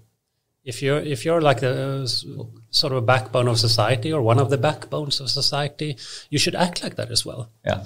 And it's obviously the individual company's responsibility to actually market what they're selling. So the onus is sort of up on them, and it's up on us as an industry representative to sort of paint perhaps the more broader perspective on what's the ups and downs and pros and cons of the industry and its services and products. But I must agree with what you're saying, that it's a lot of hype, it's a lot of spin, and that's short term, and it sells unfortunately, I should say, it sells. I think it, and maybe that's not even also so much a representation of the business or the industry, but actually of the customers that actually buys into these, that it works. It's a shared responsibility. It's a shared responsibility. Yes, it is. I mean, it's not, there is no easy answer here, but perhaps accountability. We talked about that earlier. But you have to own your actions. But I think this is one part of it. But actually, I think there's another flip to this, and so I did on purpose a very provocative statement, because what I'm sensing, having been in the industry, having been buying from the industry, is I think it's hurting them both midterm and long term. So I don't think necessarily it's a winning game. So I think this industry will come to a way where it will implode if it continues like that. I mean, like somewhere enough is enough. You could look at current EU regulation proposals, of which there are many. Many of them are sort of reactions to symptoms on the market that has not been addressed, for right or wrong. And now sort of the legislator is sort of like back with a vengeance here. Yes. Now we will regulate, and we will do it properly, and we will do it extensively, and we will have sort of a very clear idea where we will go here, which is probably not the best idea in itself. On symptoms, by the way. No, yeah, exactly, reacting on symptoms. So I guess the industry, in a way, in itself, has itself to blame for being badly regulated. If the feedback into sort of the system of lawmaking is only a lot of hype and a lot of symptoms of injury or something, you will perhaps not get the most leveled and sustainable regulation, but something that is more focused on what's bad than keeping the market sustainable for various vendors, obviously. So yeah, a big responsibility for the industry, I guess. But now, as trying to do the best for the industry and trying to make the industry the winners here, how do you think that the industry, if we've been on a hype train for more than 10, 15, 20 years now with one hype cycle after another, and one new buzzword, and we in data and AI, big data, it's almost a joke, right? How should the industry reinvent themselves to be more successful, to get more successful, to penetrate, to go to operation and to bring value, and ultimately to sell more and be more successful, but in maybe a bit, I don't know, sustainable way? What would be because I think you sit in a position where you really can maybe see, if we did it like this, we could do more good. We could have more impact. Yeah, I guess educate the customers. So educate the customers instead of dazzle them with marketing. Yes, or at least, I mean, obviously everyone wants to market themselves. Yeah. So I don't think that will go away. But if you have like informed customers, they will obviously put informed demands upon you as a supplier. Give me what I want, and I want something like this. This output, how can you deliver it to me at a good price? It's very simplified, but I mean, if you look at the public sector, for instance, and public sector procurement of IT, that's a model that you could work with, because it's not optimal today. I don't think anyone think it's optimal. So you have like high gains in that market for everyone, really. Yeah. You could, I mean, if you sorted out the public sector IT market, it would be a huge gain for society. I mean, you were talking about the health industry, for instance. If we fully digitalized public sector health, that sector, I mean, the gains in life quality, in lesser injuries, fewer deaths, cost savings for the taxpayers and so forth, and new better deals for suppliers. I mean, who would lose? Yeah, I think I'd like to phrase, or quote Kai Andersson. He said something I think really awesome, which is, you often speak about the ethics of AI, saying, in a negative sense that it can be abused. But you can argue, as you I think did now in health industry, that how ethical is it not to use AI when it can save so many lives? Yes. And I think that's a really profound kind of... very good perspective. Yeah. But I think we have an obligation to demystify as an industry. We have an obligation to basically, if we are talking about AI as the next general purpose technology, so then we need to act like that. We need to sort of demystify and take it to a place where the marketing is irrelevant. I mean, like quoting, I'm trying to paraphrase Alexander Bard. I mean, like if you now want to talk about philosophy, so he's talking about, what type of marketing and what will be relevant in the next 10 years in the social media or the noise, and he, the new value is the attention value. Marketing is, and attention means that you need to be recognized. So you need to, in some way, people need to know who you are, but it's a product out of recognition times relevance or value. So if you're big, but you're doing marketing spin, it has zero value. Yeah. And if you have really, really good content, but you're not recognized, it also has zero value. So I'm getting to that. I think that's a good way of looking at this. To get attention and to do things good, you kind of need to be relevant. And for me, it kind of means now less marketing buzz and more concreteness and demystify relevant concreteness. That's my opinion. Yeah. I think it makes a lot of sense, and it goes for policy making as well. I mean, for the industry to be able to sort of describe itself, what it is, what it brings to the tables, what the risks are that you should care about, and the risks that you should not care about as legislator. And that is a challenge, and I think the general purposeness of digitalization as a phenomenon is an obstacle here, because it becomes very obscure. It's only in the application that you can really see what it is. And in that way it differs from a lot of other areas. Yes.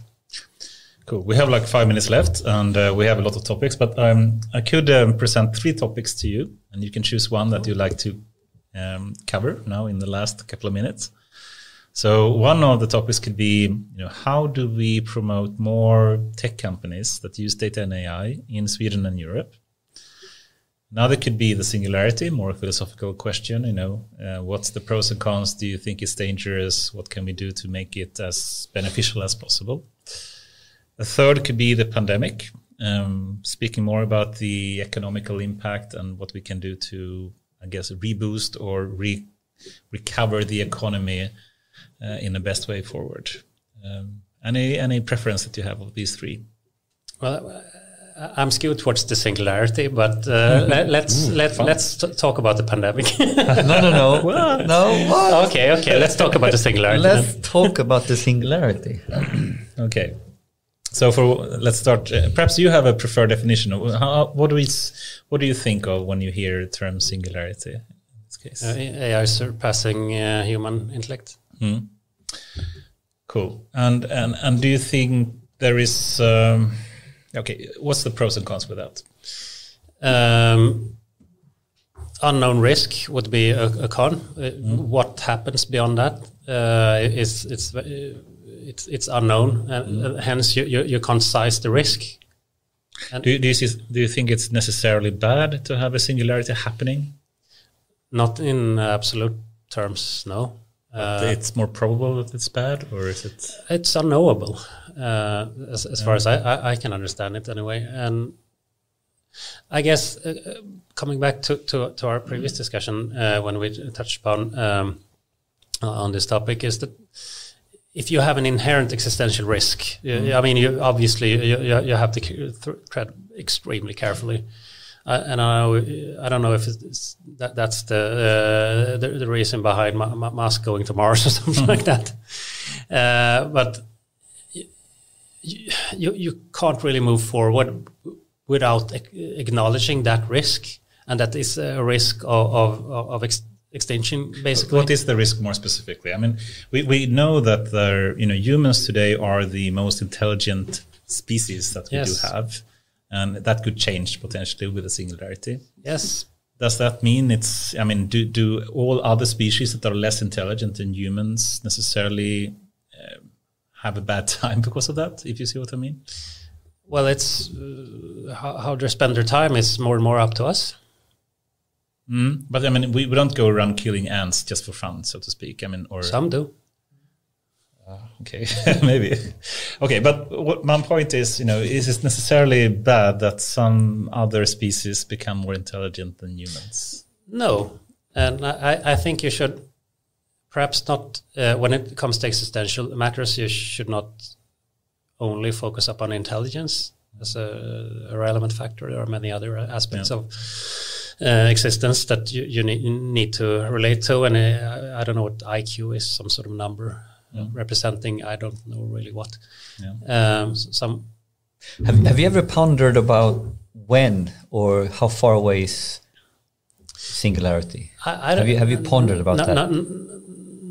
Not standing on my own capability of reasoning. I've heard others reason around that when that should or rather could possibly occur. But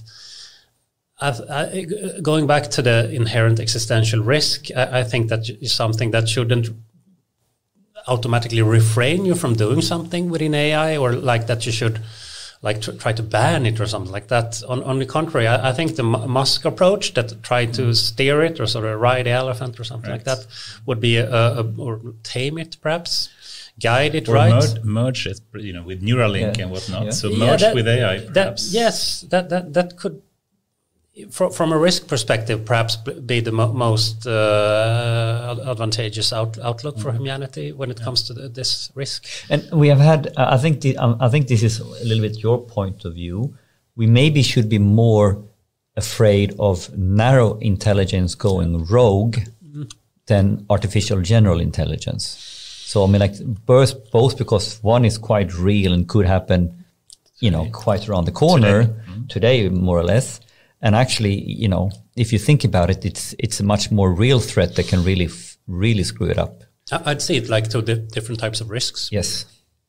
The one narrow AI, a risk with narrow AI would be to me more graspable, what it could be and lead to, and the financial market going rogue or whatever, something like this.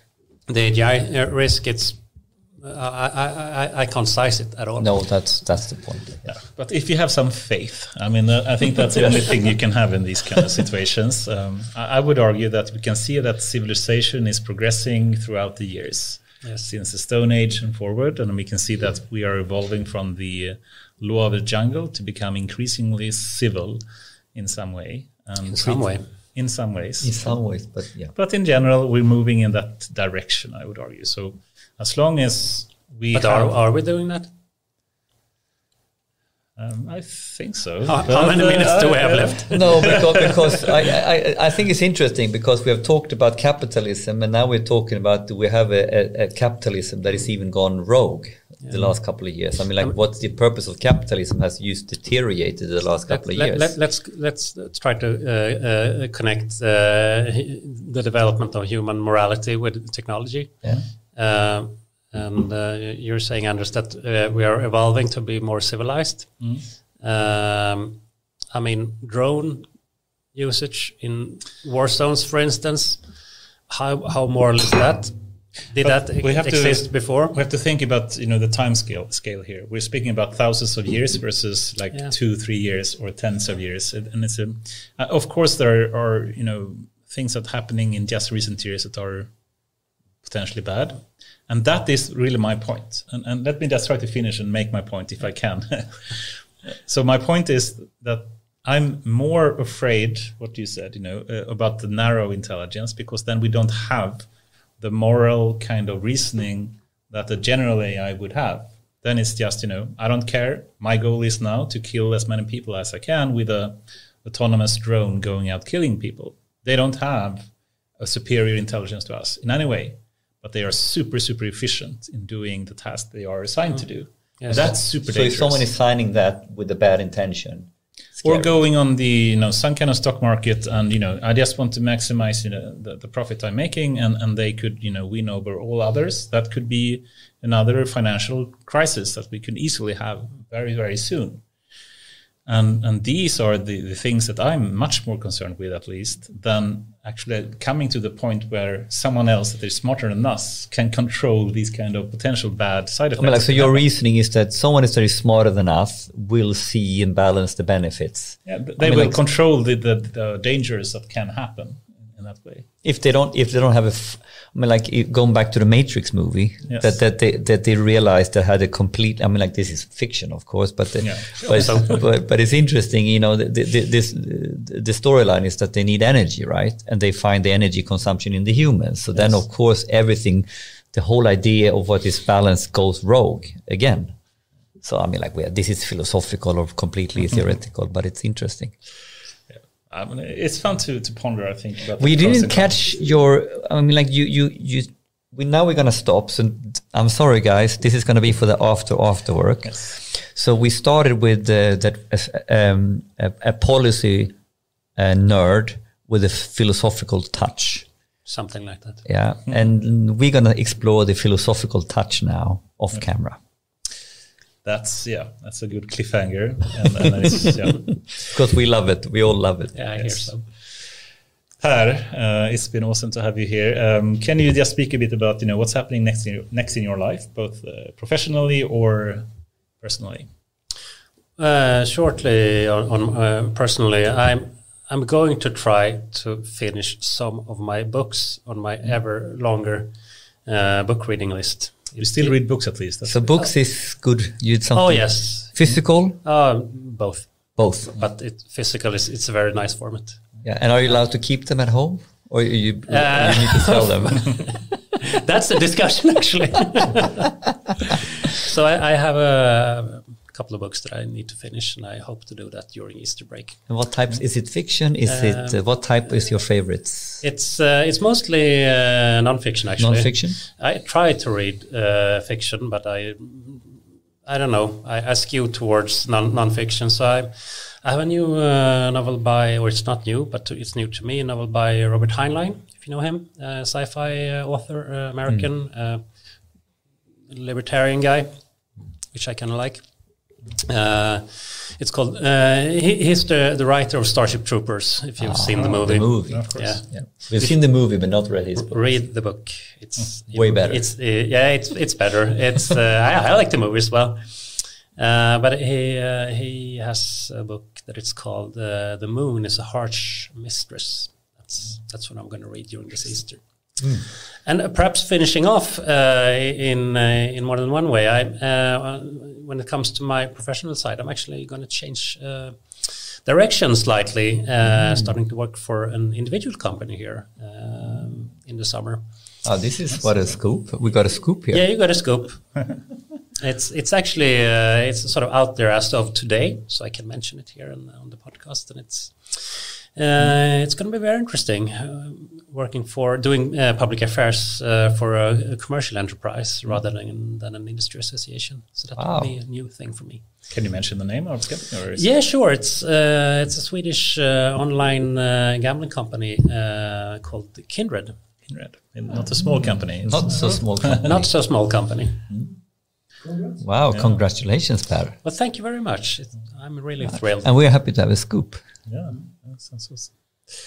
Cool, Per. Anyone that you would recommend for us to have on this show that you would like to listen to yourself potentially?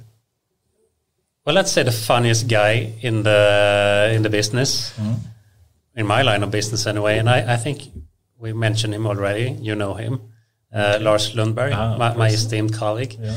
He is I don't know if he's sort of, he's even more contrarian than I am. So I'm not sure you will get him down here in your dungeon. But he's the funniest guy, and he has really a unique outlook on things. I love him for that. So he's a great guy. And have you had any politicians down here? Not yet, What's I the don't think. closest? But who do we want? Who were you thinking about? Anders Borg. Anders Borg would be nice. Yeah. He would be a name.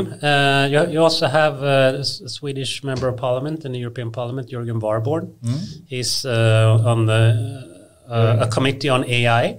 Oh, So he's a guy that actually knows what he's talking about. That Almost sounds that. really interesting. A politician who knows AI.